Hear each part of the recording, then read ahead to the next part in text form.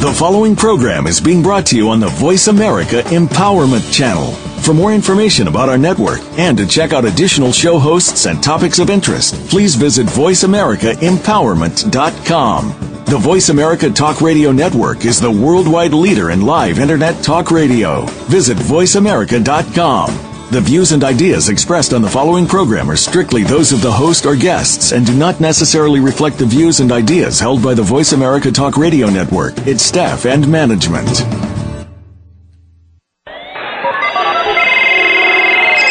Our world is always so rush. We can never get any personal time to ourselves, let alone those that we love. Welcome to Might Radio with host Gabriella Von Ray. Our mission, to reintroduce kindness and compassion to our busy lives. Remember when life was so much simpler? Gabriella and her guest today will pick up the ball of human kindness and by doing so, empower you to make changes in your own life. And now, here is Gabriella Von Ray. Hi everyone and welcome to a new Might Radio show. Today's guest is Brian Mangini. And our title of our show, I really love that, is A Father's Journey. Brian, welcome on the show. Oh, thank you for having me. I'm really glad to kind of bring for a change. You know, we have all kinds of subjects, but some are really sad. And I think your story is kind of uplifting because one of the things that struck me in our email communications is that you said that a parent needs to sometimes up their values and really be there for a child. And that really intrigued me from the moment I read it. So tell us a little bit about your journey as a father with Dominic, your son. Okay, well, he had just turned 3 when we got him diagnosed with sensory processing disorder, which is a neurological disorder that affects 1 in 20 kids. However, most people probably have heard nothing about it. It's relatively little known, yet it's has staggering numbers in terms of how many people it affects. It's essentially one child in every classroom is affected by sensory processing disorder. Now, this diagnosis came after about a good year or two worth of struggles at home. We started seeing various behavioral changes, delays in his development.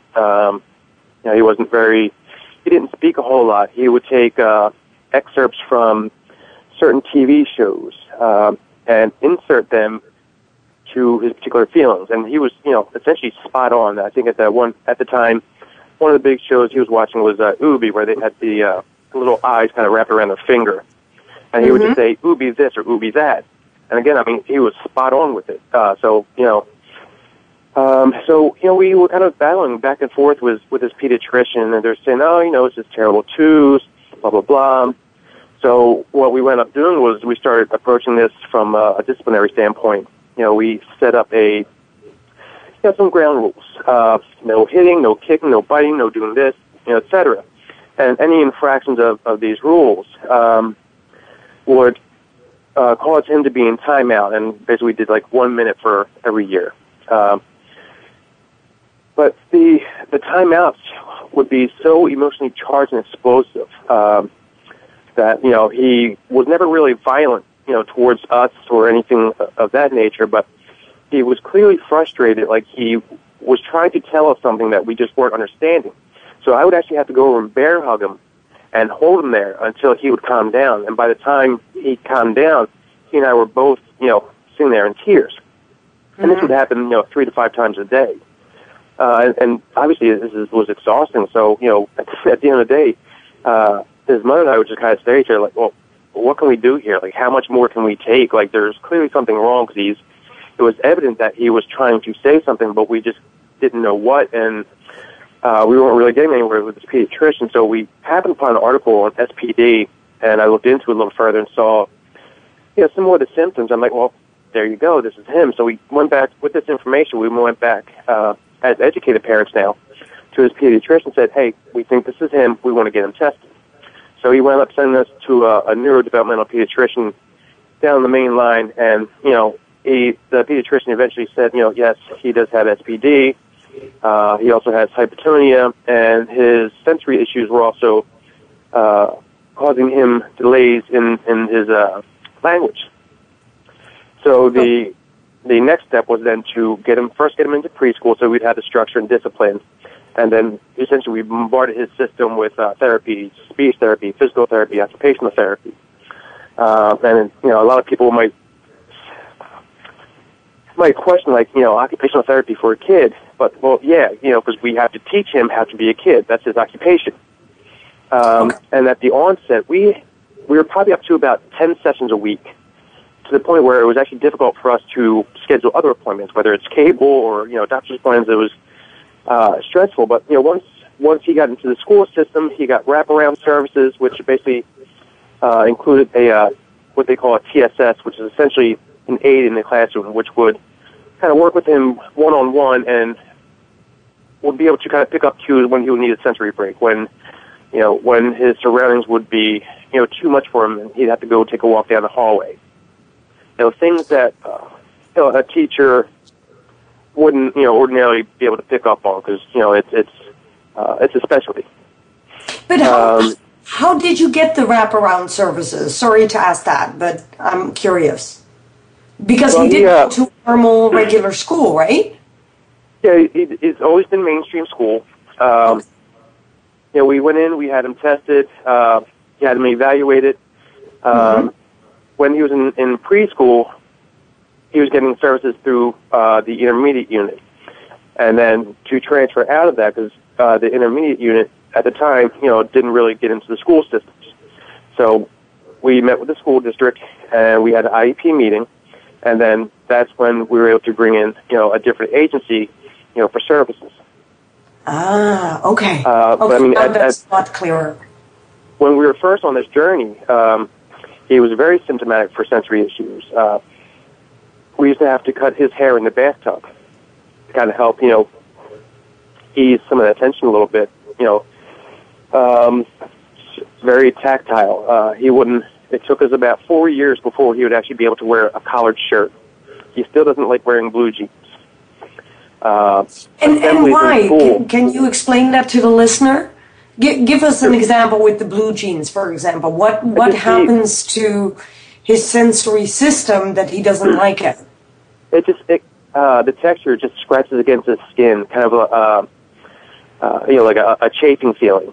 He didn't like. We used to have to get like long sleeve shirts that didn't have cuffs because the elastic cuffs were too constricting. Like haircuts, when the hair would fall down after his haircut, felt like little pins and needles were sticking into his skin. Okay. We actually used to have to do what we called work time with him, every morning before school. Basically kind of stretching out his muscles and kind of helping him find center. Because if we didn't do that, then he would kind of feel like his muscles were just kind of ripping out of his skin. And then also, again, kind of going back to the center point, by doing all this, a child who is affected by SPD, every child can experience it differently. Some are overstimulated, and some are under. So a lot of times it can present itself where a neurotypical person, if they get bombarded with different things, they're able to kind of find their center and process everything, receive it and process it and organize it all. Whereas the child with sensory deficiencies may not. So they may be receiving all this stimuli all at once and don't know what to do with it. And a lot of times the reaction can present itself as a perceived behavioral issue. Yeah. And they're not behavior problems. They're not wired to be able to handle all of that at once. So they may lash out. Absolutely. It sounds almost like a sort of overwhelming, exactly. as if everything hurts at the same time. Am I saying that correctly? Yes, exactly. And and that also kind of kicks in with some of coping skills deficiencies. It's not that you may see a kid who seems to be having like a tantrum at a grocery store, but they're not. They just have coping skills deficiencies where they just don't know how to deal with something, and it could be something very small, something trivial to a neurotypical person, but to them it's like their world's crashing down. Yeah, absolutely. Used to crowds, all the commotion used to be overwhelming for them. Assemblies in school They used to have to take him out because the noise was too much. A lot of times kids with sensory processing disorder, they have very acute hearing like dogs. Like we might not be able to pick up on something, but they'll hear and it's like killing them. So even like noise reducing earphones were not enough for him, for assemblies. Okay. Transition issues were huge for him, whether it's, going from one place to another place, doing something that would kind of throw him off schedule, and even transitional things, in terms of seasonal change for different clothing. If going back to like school stuff, if he would have a 3-day weekend, in terms of like scheduling, changes in the schedule, if he would have like a 3-day weekend, that would completely throw him off. We'd spend half a week trying to get him back on track just because of that one extra day off he had. So we used to have a written schedule that outlined pretty much everything he had to do by the hour, if not a little bit more, just so he could anticipate what was coming up next so it didn't throw him off. Yep. Wow, that's amazing. And what's even more amazing is you as a parent actually had to find the diagnosis. That's what I'm hearing. Yeah, and even after the diagnosis, when you get this diagnosis, at least, at the time we did, which was, 2005, so you're talking 8 years ago, there's no welcome packet. They don't say, hey, welcome to the SPD community, here's what you have to do next. So it's a lot of finding things, trial by fire. We were very fortunate that we had a lot of good people, knowledgeable people, and champions in our corner who helped direct us. But, we weren't aware of any kind of forums, that we could talk to other families who were kind of dealing with this, which is one of the things I wanted to change once we got this diagnosis. I want to help kind of create that network. Absolutely. So, understand that. We would bump into people, through our course of travels. I remember there was a time we were down in Florida at Disney. We were coming back, and we used to actually have to brush Dominic's skin 3 times a day, so he could feel, so he could know where he stopped and the rest of the world began. So we're in this airport down in Orlando, brushing his skin, and then a lady came over and says, "Excuse me, does your son have SPD?" So it was like kind of weird occurrences like that we would actually kind of come across other people who have gone through the same thing. Wow, that's truly amazing. But if you say that this is a disorder that happens 1 out of 20 children, and there's not more information about this actually known, because I would think that all educators would want to know about a disorder like that, because you said it looks like the child is having a temper tantrum, but it's actually having SPD, right? Correct. Or it could be like an official diagnosis of SPD. Sometimes there may not be an actual diagnosis, but a child may be still somewhat symptomatic or still be experiencing sensory challenges. I think the current number for the actual diagnosis, the last number I saw was 1 in 20 kids were actually diagnosed with this. Some of the other numbers I've seen are like 1 in every 6 kids experiences some kind of sensory challenges. Now there are a lot of parent-run organizations that are kind of out there doing what they can to do, to spread awareness, stuff like that. There's also an organization in the Denver area called the SPD Foundation. The SPD Foundation is essentially at the forefront of the research end of it. We unfortunately, as a community, don't have one organization, kind of like Autism Speaks, who are out there kind of, banging the drums for the awareness end of it, which is, something I feel we need. But, the SPD Foundation at this point is out there doing research, and they've been fighting for years to get SPD included in the DSM. Because at this point, if your child has sensory processing disorder and they have no other diagnosis, they cannot get services. Because the medical community and insurance agencies do not recognize SPD as a legitimate diagnosis. There's no code for it. Hold that thought, Brian. We are going quickly into a commercial break, and we'll be right back, everyone.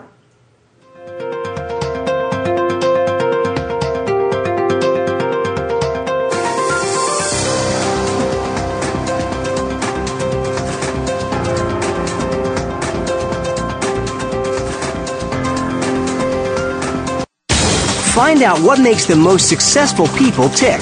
Keep listening to the Voice America Empowerment Channel. VoiceAmericaEmpowerment.com.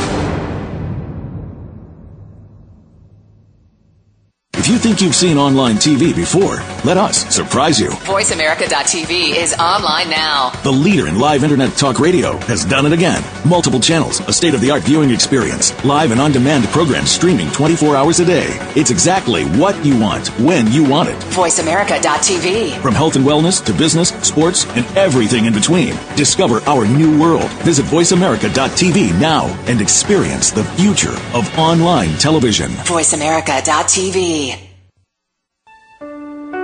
We all want peace. We all desire a more meaningful life. We work hard to achieve these things, but at what avail? The key is authentic living with Andrea Matthews. Andrea will interview some of the great spiritual experts of today and will provide wisdom to help you raise your consciousness to the level of your own I am.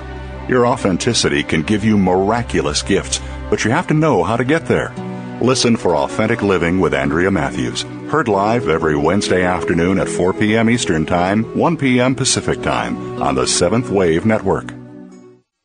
Family caregivers face some tough challenges every day in caring for a partner, parent, child, sibling, friend, neighbor, or even coworker. You are there to provide the care that these people need after everyone else has gone home. Family Caregivers Unite with Dr. Gordon Atherley will provide you with a social networking experience.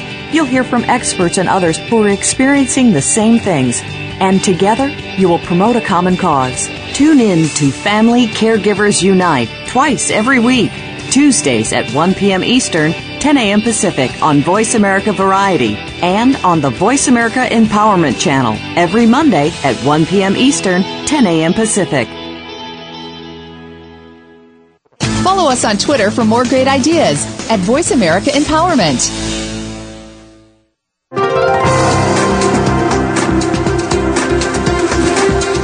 You are tuned in to Might Radio. Do you have a question or comment for our show? Perhaps you wish to share your own stories of human kindness. Please send an email to Gabriella Von Ray at gmail.com. That's GabriellavaNRij@gmail.com. Now, back to Might Radio with Gabriella Von Ray. And for everyone who's just tuning in to Might Radio, our guest today is Brian Mengini, and it's a father's journey. His son, Dominic, is now today 11 and was diagnosed at the age of 3 with sensory processing disorder. Sounds big words, and thank goodness we can shorten it in SPD. But while I'm listening here to what you are telling us, Brian, it seems incredible, first of all, I have never heard of a sensory disorder, and I can imagine how disruptive it is for the child itself, but for you too in your life. And just before the break, you were telling us that if a doctor diagnoses your child with this disorder, that you do not necessarily are helped by your insurance companies. Can you explain this for the listener a little bit more? Because I'm sure they're very interested. Yeah, like I said, it's to get your child diagnosed with SPD, you either have to go to an occupational therapist who has a background in sensory processing disorder, or you go to a neurodevelopmental pediatrician, and they will give you the diagnosis of SPD. It does exist. However, the catch there is that in the actual DSM, which is, the manual that all the doctors, physicians, pediatricians, et cetera, use, to process the paperwork, to get all the billing and stuff taken care of, SPD does not exist in that DSM.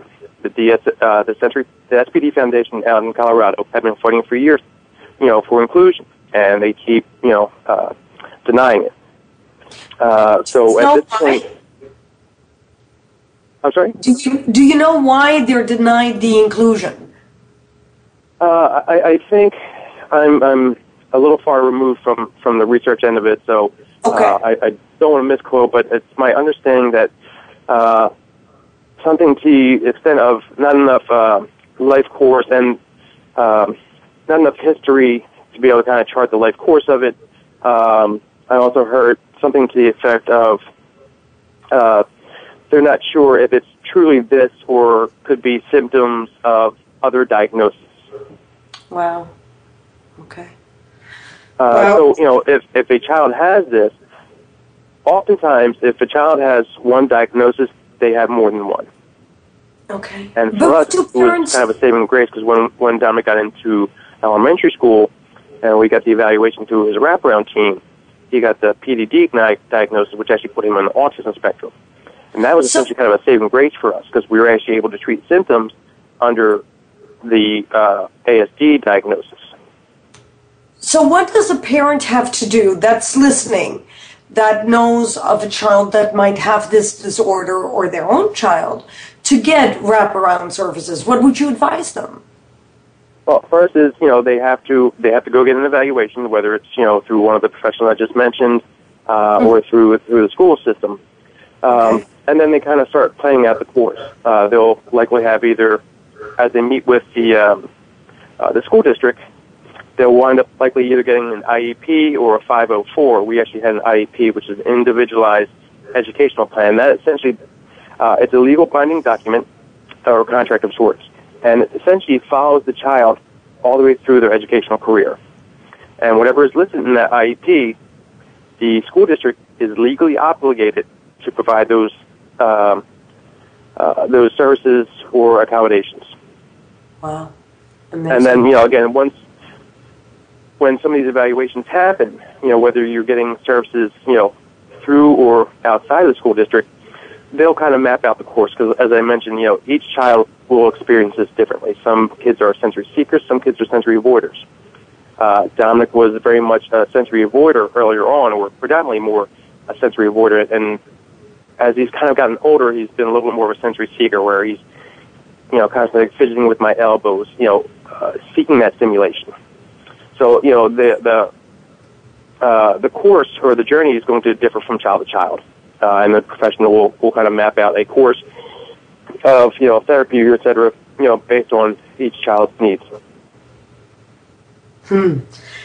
Wow. When I hear this, how did this affect your life, not only as a person, but as a father? Because we're really interested in that. Because you must have had to step it up here. Yeah. I mean, when we actually got the diagnosis, it was kind of it was bittersweet of sorts. On one hand, there was kind of a relief, knowing that, okay, well, we're not crazy, we're not just bad parents. There's something here, and there's something tangible that we can kind of attack and go after, and et cetera. Okay. But then, the other side is, you don't really know how many of these symptoms or what have you he's going to be able to overcome. So, there's, both sides there. But I knew from day one that whatever it's going to be, I was, duty bound, to kind of be there at the forefront. There was no way, no part of me that just kind of wanted to, just kind of be by the side, just watching things unfold. I needed to be, hands-on, a part of the process the entire way through. Mm-hmm. So you were at every decision, every appointment with doctors, and basically really hands-on. That's what you're saying, correct? I did have a full-time job at the time, so my work situation was a little different. But, if I wasn't there at appointments, I was checking in, with his mother. I was helping make appointments. So to the extent that, my work schedule allowed me, I was hands-on. And when I came home from work, I was right there in the mix. I wasn't just, all right, I'm just a worker. I'm just, I make the money. You go do the parenting. That was never me. That can't be me. And it's one of the unfortunate things that I've come across, in my journey and talking with other parents is, how many men, are in denial, and how many just don't really, whether they don't know how to parent or don't know how to parent their special needs child, but it's just, having a child with special needs, it's all hands on deck. It's everyone in the house and the extended family. It's not just one person. Everyone's got to be part of it because it's a team job. Yeah, that's true. But, even if we don't have a special needs child, we often think that providing financially is a task that's takes a lot out of us, and we don't seem to have time enough to give that extra human kindness in the home and that extra effort that's still required. Right. I mean, right. you know that better than anyone, because in the case of having a son with special needs, it's 24 hours. And that was It my really next is. question. Because And, it must be a huge strain on you and your marriage. And do you have other children? I do. Dominic has a younger sister who's 9, and that has certainly added a different level of complexity to things, because you not only have to, your entire world on a minute-to-minute basis revolves around a special needs child, because there is so much to do. Yeah. And I know, there's a lot of parents who may be listening with neurotypical kids, like, well, the same for, neurotypical kids. Agreed, but it's a little bit more, it's a little bit more heightened, with special needs kids, because there's more involved. It's not just, football, this, it's things to, my son does not know how to ride a bike. He can barely tie his shoes. There's so many things that have to kind of be retaught or taught or retaught to him, just basic life functions, keeping him out of danger, stuff like that. But then you throw in a sibling into the mix, and then you've got to find a way to make sure that sibling is feeling loved as well, because you've got so much focus, so much energy on a special needs kid. A lot of times, the neurotypical kid kind of falls by the wayside. And I know one of the traps that I've found myself, falling into many times over the years is because his sister is neurotypical, I have found myself at various points expecting more of her than perhaps I should have. Because I kind of expect her to kind of be self-sufficient and not have needs, because I have to, spend so much energy with Dominic. And we also, my girlfriend and I also have a baby on the way. We're expecting a son, actually on Dominic's birthday. Oh, wow. That is pretty amazing, actually. Dominic is over the moon about this. But how, just a question here, how does your 9-year-old react to Dominic? How do they react to each other? For all intents and purposes, they're each other's best friends. I was actually just talking with my girlfriend just a few minutes before we came on air here about the relationship. But, there definitely have been times where I kind of had to come down on her for certain things, and she's like, well, you don't do this for Dominic, and there can be, certain levels of resentment that she may harbor towards Dominic because of, certain accommodations that, we feel we may have to make for him because he's a little different. He learns things differently. There's certain things that are, that are just different. So, there can always be that, that thing about, fairness and equality. And it's unfortunate. Sometimes I have to honestly catch myself, like when she starts kind of going off about Dominic and blah, blah, blah. And, I have to catch myself, before I start saying, well, be happy you don't have autism. You want to say all these things about him, be happy that you don't have these challenges that he does. So I have to reinforce that. You have to kind of remove yourself, sometimes remove yourself, from that kind of heat, because sometimes, I am very protective of Dominic. Sometimes even towards his sister, it's like, so I've got to sometimes have to pull back and, kind of let some of those things kind of go down and kind of reroute with softer diplomacy. Wow. Okay. Brian, we will be right back after this commercial break. Okay.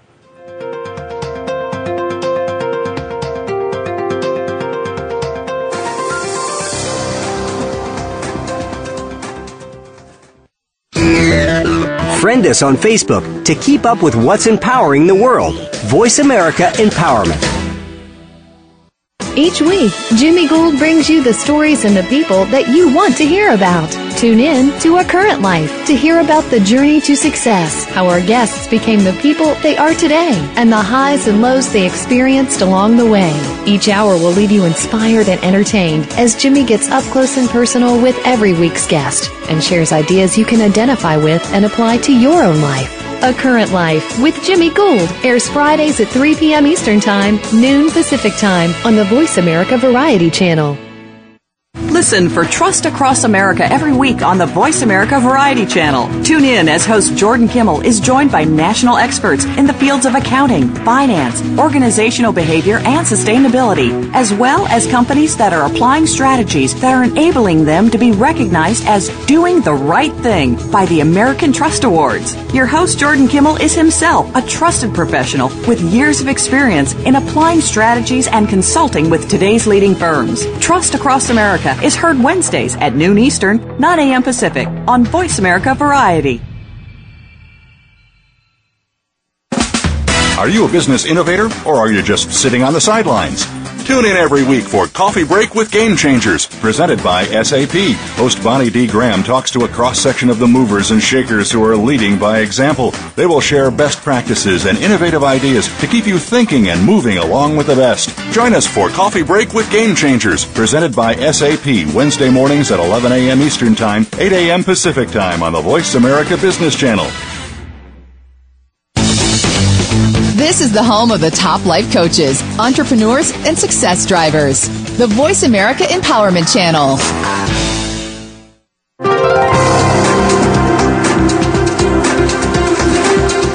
You are tuned in to Might Radio. Do you have a question or comment for our show? Perhaps you wish to share your own stories of human kindness. Please send an email to Gabriella Von Ray at gmail.com. That's GabrielleVanRij@gmail.com. Now, back to Might Radio with Gabriella Von Ray. So, Brian, we were just talking during the commercial break, which is always nice. It should be rolling so that they could hear us what we were saying. Actually, those are the most interesting parts. We were talking about the sensory, and the reason I'm so interested in that is I often encounter that people are fearful of everything that's unknown. And one of the things that I appreciate with you being on the show is that you're willing to share your experience and Dominic's experience, even from his point of view. I'd like to hear what he thinks and feels, so that when we meet a child like Dominic, we're not totally freaked out or we do stupid things, basically, just because we're unaware and don't understand him or her. Mm-hmm. So what are some of the sensory things that we could encounter in a public setting? Let's say I'm a parent and I pick my child up from school and I happen to bump into your boy. What would his reaction be to a total stranger all of a sudden? Nowadays, he's excuse me.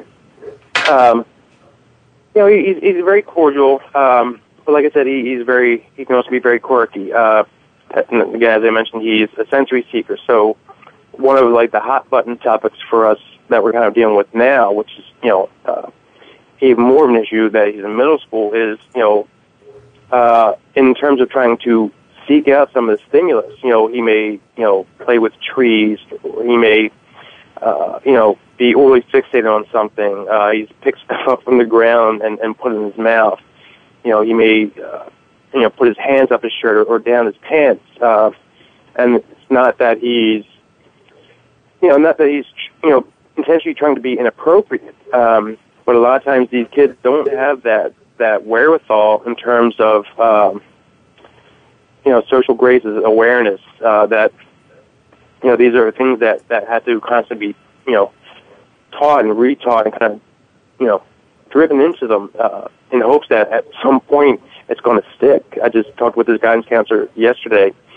He called saying that, some of his teachers were talking about how he's put his hands up his shirt and stuff like that. And, I've talked to him many times, you can't do this. And in all honesty, I don't know how much of it is a conscious decision. He just may be kind of caught up in his own little world in his head and just, he has certain tastes, he hums a lot. And it's to the point where I don't even think he actually even realizes he's doing it. He just, one of his tics. Because people without disorders, we all have tics, right? I mean, right. We really do. I always love it when someone actually tapes me and I think, do I do that all the time, Because we don't even know sometimes the tics that we have. So are these part of sensory, or are these part of unconscious behavior? I think some of it may be the sensory aspect. Again, like with the hands and stuff like that, it's kind of seeking that stimulation. And, with some of it, it's a very delicate situation that we talk to him about, because, we don't want him to feel bad or feel disgusting or creepy because he's putting his hands down his pants or what have you. But, I still need the parent. I still need to try to get him to understand the gravity of what that is and the appropriateness. When we think of the senses, we generally just think of the five senses as we know it. However, sensory processing disorder affects more than that. It also affects, coordination. It affects, your body awareness. So, there's issues of personal space. There's issues of him kind of, as he's running or walking, he's just kind of flailing his arms around. And again, a byproduct is coping skills. A lot of kids, whether it's SPD, ASD, or what have you, really have issues with coping skills. We had to talk to him yesterday because, he's just started middle school, so this is a huge transition year for any kid. For Dominic especially, because we also just, the family just moved. We just moved, to a new area. So it's a new area, new school. He doesn't know anyone. So he's got that on top of it. And with this particular school district, they got a grant that every kid in the district gets an iPad to use for school. Okay. But he doesn't always have a sense of, he's constantly leaving his iPad in places he shouldn't be. Like, he'll go to his locker, put his binder and iPad down on the ground in front of the locker and walk away. So that sense of awareness is not there. So, we had to talk with him as we picked him up from school yesterday. Very simple talk. We did not raise our tones, not punish him. We were just trying to have a constructive conversation with him to try and, address this issue, because if he loses it, then I'm on the line for a new iPad, and I'm an artist. I'm a freelance photographer, so I don't have a ton of expendable income here. But it was, for whatever reason, it was a little bit more than he could actually handle, and later on, maybe about 2 hours after the fact, we're still dealing with it because he's still obsessing over it. And he was in tears and just crying, and he couldn't even do his homework. So I went up, actually having to, him and I got our socks and shoes on and grabbed our jackets, and we went for a walk around the block. We didn't really talk. I knew that he needs to be removed from that situation, try and get him to calm down. Mm-hmm. Wow. But I understand things like the iPads, but I mean, I really, really do. I think, most children have an awareness that it's an expensive object, but they still kind of throw it around. But would he be able to use the iPad just like any child? I mean, the use of an iPad, or does he not like touching it? He's very, very proficient in technology. I mean, he's mainstream, and he's a very intelligent boy. He does have issues with comprehension. He does have, he still has some language issues, in terms of using, appropriate tense. And for him, he interacts a lot of times on a level that is a few years younger than him. He's 11, he's going to be 12 in 2 months, but he's still very much he lives a lot of his life in Fantasyland. And for the last year or so, it's been Mario Brothers. So his entire world, from sun up to sundown, revolves around that. If he's not, on his iPhone, it's the video games. It's something on TV, or he's drawing about it. He's constantly in that mode. So, one of the challenges that, we're faced with now, especially now he's in middle school, is to make sure that we're kind of gearing him and guiding him into more age-appropriate things. Whether it's, he has to read 30 minutes a night at home. Mm-hmm. If left up to his own device, it would just be comic books and just all picture books. But that can't be, because, not to say he can never do that, but he needs to be reading things that are going to engage him, they're going to challenge him, they're going to, advance his intellect. So that's one of the challenges that I'm faced with now is, and again, especially in middle school, for a number of reasons, a lot of times I feel like I'm chasing the clock here.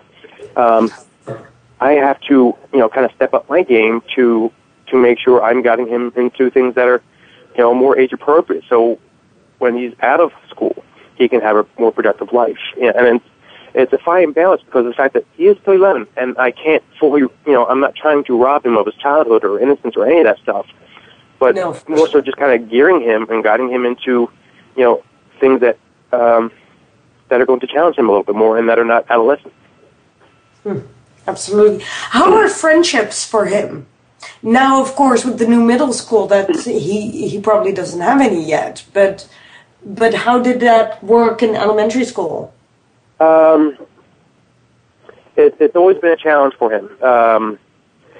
At the house we had just moved from, we lived there for about 5 or 6 years, so he knew there was a bunch of kids, that are on our block, and he knew them all, and they were all around his age, and they were all nice to him and great to him and all that stuff, but he wouldn't really go out there with them because, he doesn't really like being outside. He doesn't like playing, the typical games other boys his age do, like manhunt or, stuff like that. He would try and play hide and seek, and it's like, you can't do that. We need to, do this. So, developing friendships for him over the years was a little bit of a challenge. Social appropriateness was, and to an extent still kind of is, concerns, being able to initiate and maintain, appropriate conversations, and also in conversations that are topics that don't really concern him or interest him, being able to maintain those kind of conversations as well.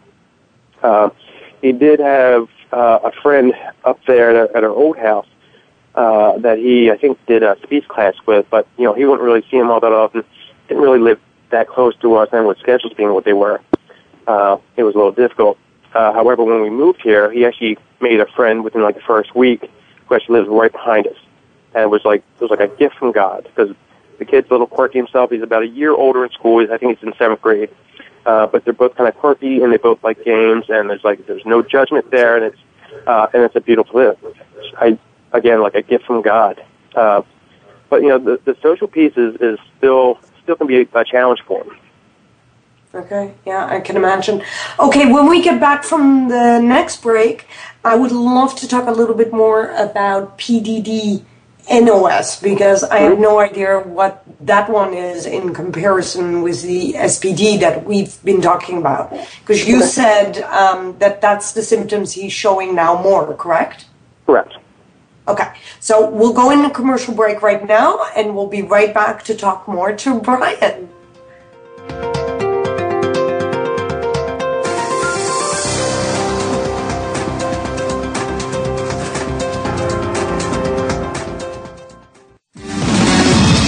Success starts here. VoiceAmericaEmpowerment.com. It's your world. The Mayan calendar tells us that we will be entering into a 260-day opportunity for us to engage in conscious co-creation with Great Spirit. How will we prepare ourselves for this exciting and unprecedented time in Earth's history? Peter Tung has dedicated over 20 years of his life's work to exploring that which is beyond understanding. Peter will help increase your awareness and education on this enlightening transformation in consciousness. Awakening to Conscious Co-Creation airs live Wednesdays at noon Pacific Time, 3 p.m. Eastern Time on 7th Wave Network. What if you were willing to be controversial, choosing kindness instead of judgment, willing to stand out from the crowd, being a leader and creating a new reality, even if others don't follow? You can make a difference. Start by tuning in to The Value of Controversy. Each week, our hosts will bring you the tools to help create the world that you want to live in and explore what's possible when you choose from the controversy of consciousness. Listen for The Value of Controversy every Tuesday at 12 noon Pacific Time on the Voice America Empowerment Channel. We're on Facebook along with some of the greatest minds of the world. And that includes you. Visit us on Facebook at Voice America Empowerment.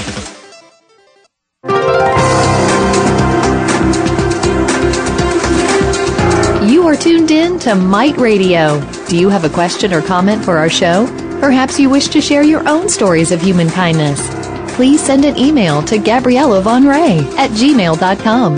That's GabrielleVanRij@gmail.com. Now, back to Might Radio with Gabriella Von Ray.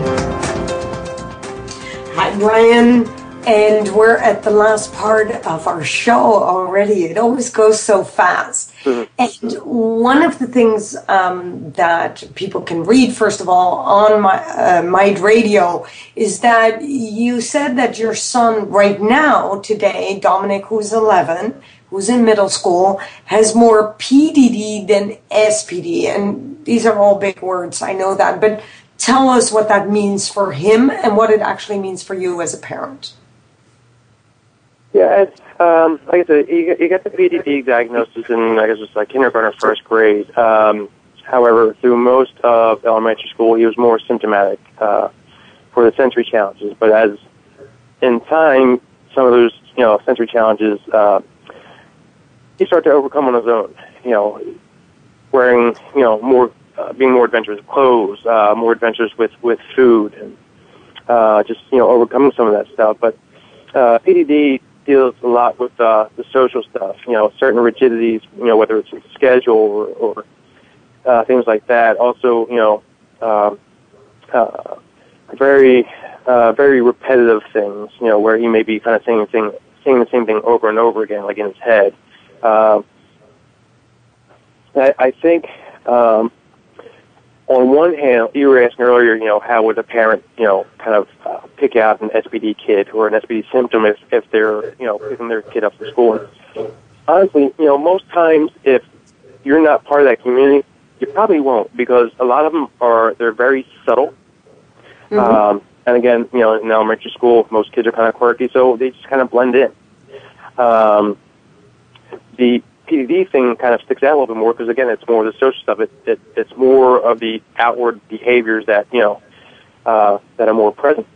And that's, it's been the challenges, for us, again, especially now in middle school where he kind of has to up the ante on his game in terms of, awareness.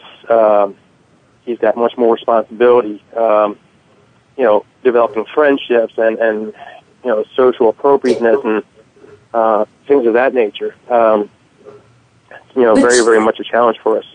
I'm just going to interrupt you for a second because I have a question about the PDD and the scheduling. I mean, how do you teach a child like Dominic about scheduling when life is forever changing all the time, and middle school is only the beginning of that, right? In high school, it's even more. Right. And you'll have fallout days or days that there is suddenly the teacher isn't there, and all these kinds of things, and it goes on.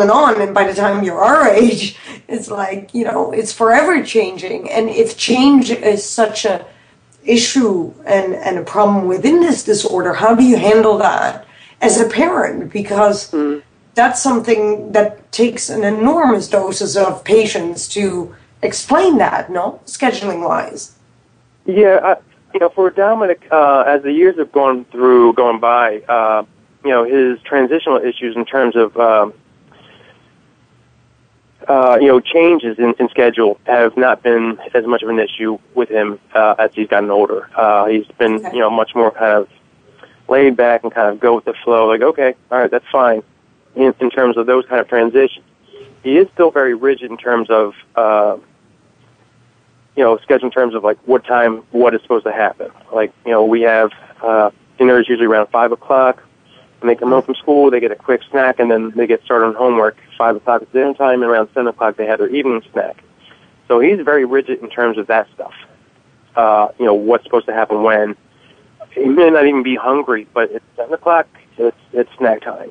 And that sometimes it's never very never really a huge challenge for us to deal with, but sometimes, the rigidity can be kind of like frustrating. But, and I think part of that was the fact that we had him on you need to be on such a rigid schedule from day one that, his internal clock is just already set. And like with him waking up, he's usually up by 6 o'clock every morning, even on days off, weekends.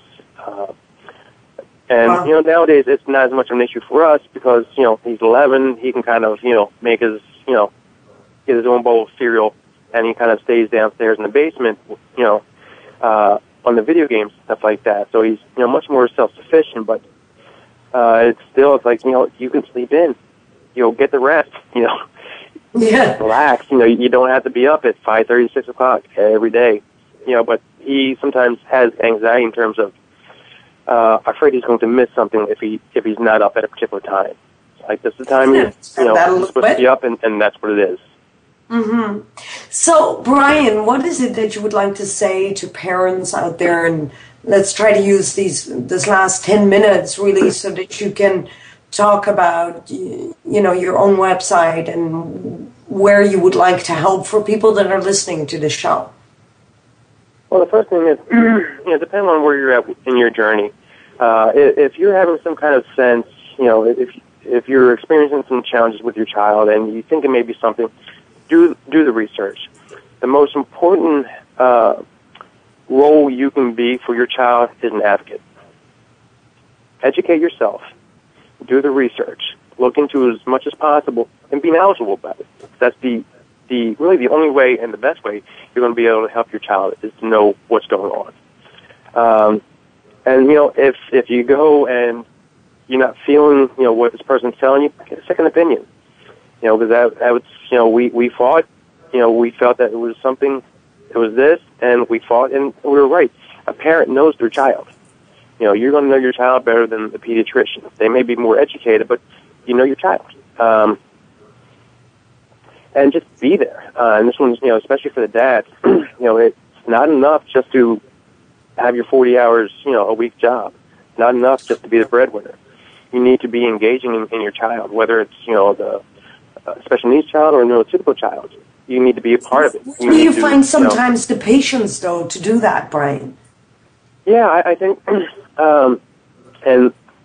I'm not trying to, paint with a broad stroke here, or kind of, classify all guys as this, but, a lot of guys, whether it's, from their own experience, from their own fathers or whatever it is, they may not know, how to parent a child with special needs. They, may not necessarily know how to be kind of hands-on. They may be afraid.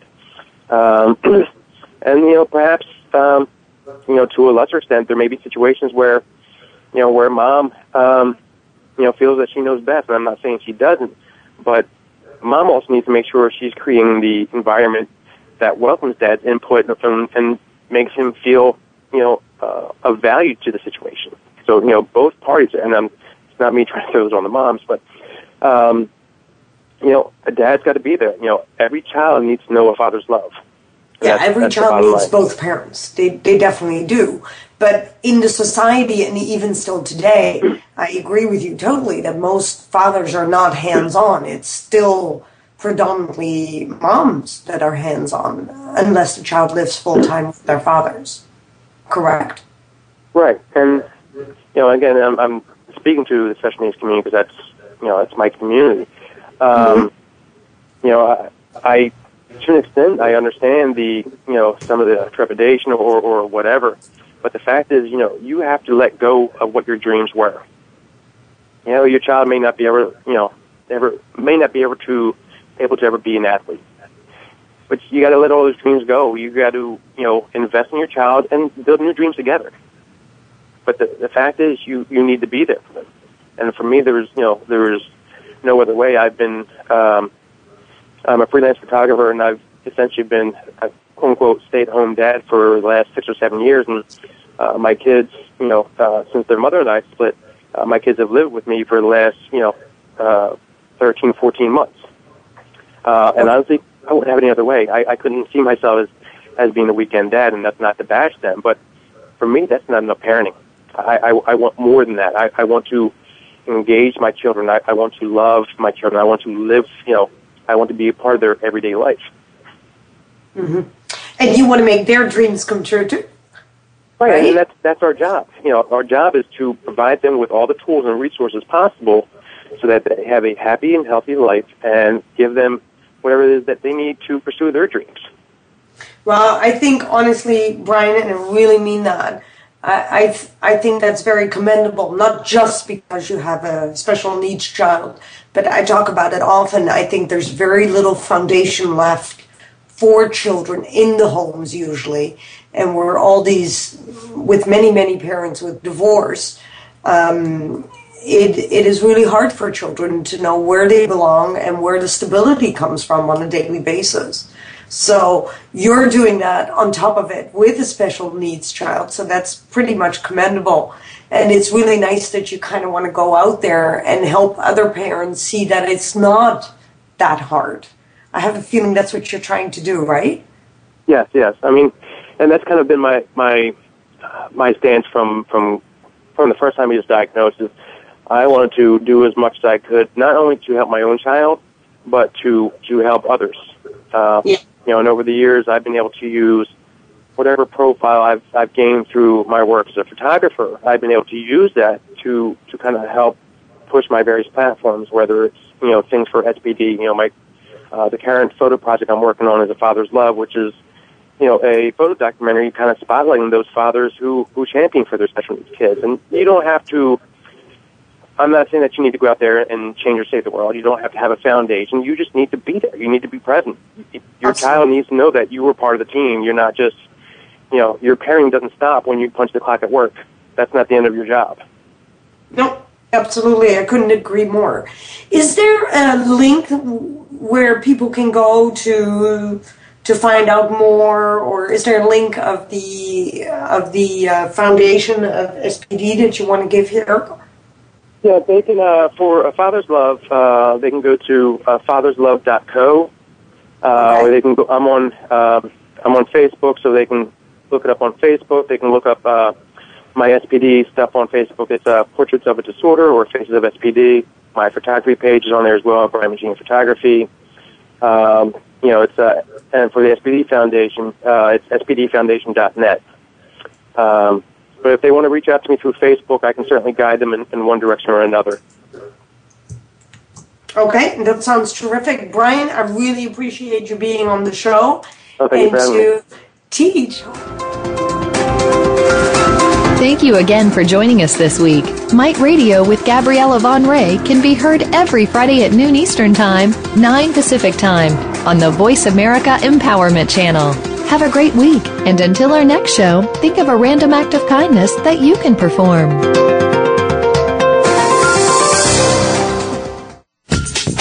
Thanks again for listening to the preceding program, brought to you on the Voice America Empowerment Channel. For more information about our network and to check out additional show hosts and topics of interest, please visit voiceamericaempowerment.com. The Voice America Talk Radio Network is the worldwide leader in live Internet talk radio. Visit voiceamerica.com. The views and ideas expressed on the preceding program are strictly those of the host or guests and do not necessarily reflect the views and ideas held by the Voice America Talk Radio Network, its staff, and management.